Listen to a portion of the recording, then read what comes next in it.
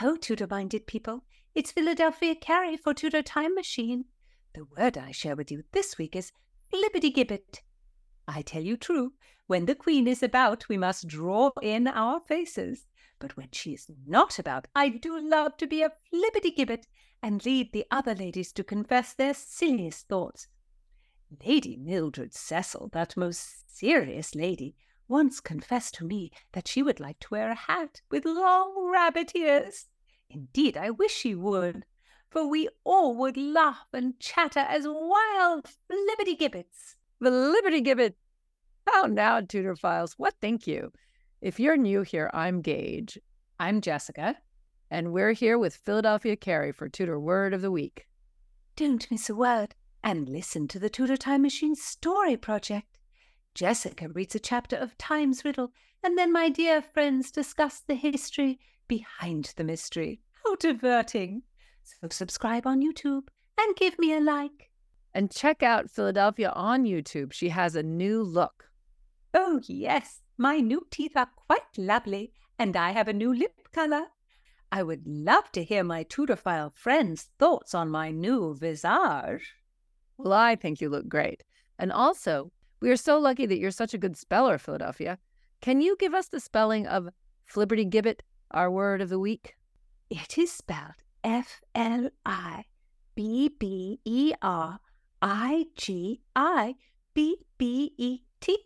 Flibbertigibbet.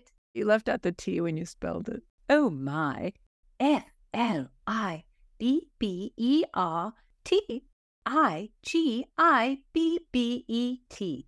Flibbertigibbet. You must say it fast and with great enthusiasm. Well done. And in the nicest of ways, it can mean a whimsical person.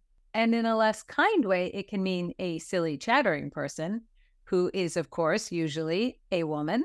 And some people think that it's an onomatopoeic word, which is the word itself is sort of also defines it. Flibbertigibbet sounds like pointless talking. Or playful talking. You know what character I love who is called a flibbertigibbet? Who? Maria in The Sound of Music. The nuns describe her as a flibbertigibbet, a will-o'-the-wisp, a clown. And then they sing, "How do you catch a cloud and pin it down?" Who is this Maria? I would like to meet her. She's a character in a play. It's called The Sound of Music. And she's supposed to become a nun, but she's a flibbertigibbet. So she doesn't fit into the convent, and she leaves to explore the outside world. I much prefer the plot of that play to the play that I know flibbertigibbet from. And that is? A play that has brought more tears to my eyes than any other. Our Shakespeare's King Lear. When I was young, my mother and I used to watch King Lear together on Christmas Day, and we would just cry and cry and cry. It was our tradition. It's satisfying to have a good cry sometimes, and Shakespeare gives us a lot of material to do that with. And the way he cruelly ages Lear, I mean, we hear from everyone in the play that Lear was once a great man and a great king, but that time is over and his decisions are terrible because he's just not the same man anymore. It is cruel, but it also can be truthful. It does happen to some people that they lose their judgment as they age. Even thinking of poor Lear, Pitikins. So it does seem strange that flibbertigibbet would be even used in a play like Lear. But actually, it's not used for its true meaning, because Lear doesn't call one of his daughters a flibbertigibbet in a playful way or anything like that. In the story of Lear, King Lear knows he's not who he once was, and he wants to step down as king, and he decides to set up a love test between his three daughters. Well, love tests are never a good idea, but he does it anyway, against the advice of some of his other courtiers, and two of his daughters flatter his ego, and the third, Cordelia, who has the greatest heart, tells Lear a simple truth about love. He banishes her, of course, and the other two daughters split the kingdom. Then Lear wants to go live with these daughters, who he's essentially given all the power to, but they don't want him, and they won't give him a place to live, and he ends up going mad, but his younger daughter always loves him. But it still doesn't go well for her because she winds up dead. I cannot bear it. But Philadelphia, you know, there are very good people in Lear. And that's who speaks our word of the week. So Gloucester is a noble who's very loyal to Lear, but he also can't see things clearly because he has two sons, Edgar, who is good, and Edmund, who's scheming and dangerous. And of course, because he can't see who's good and who's bad, he is a reflection of Lear in the play, but with sons. I mean, it's brilliant. He's sort of metaphorically blind, and then he becomes literally blind.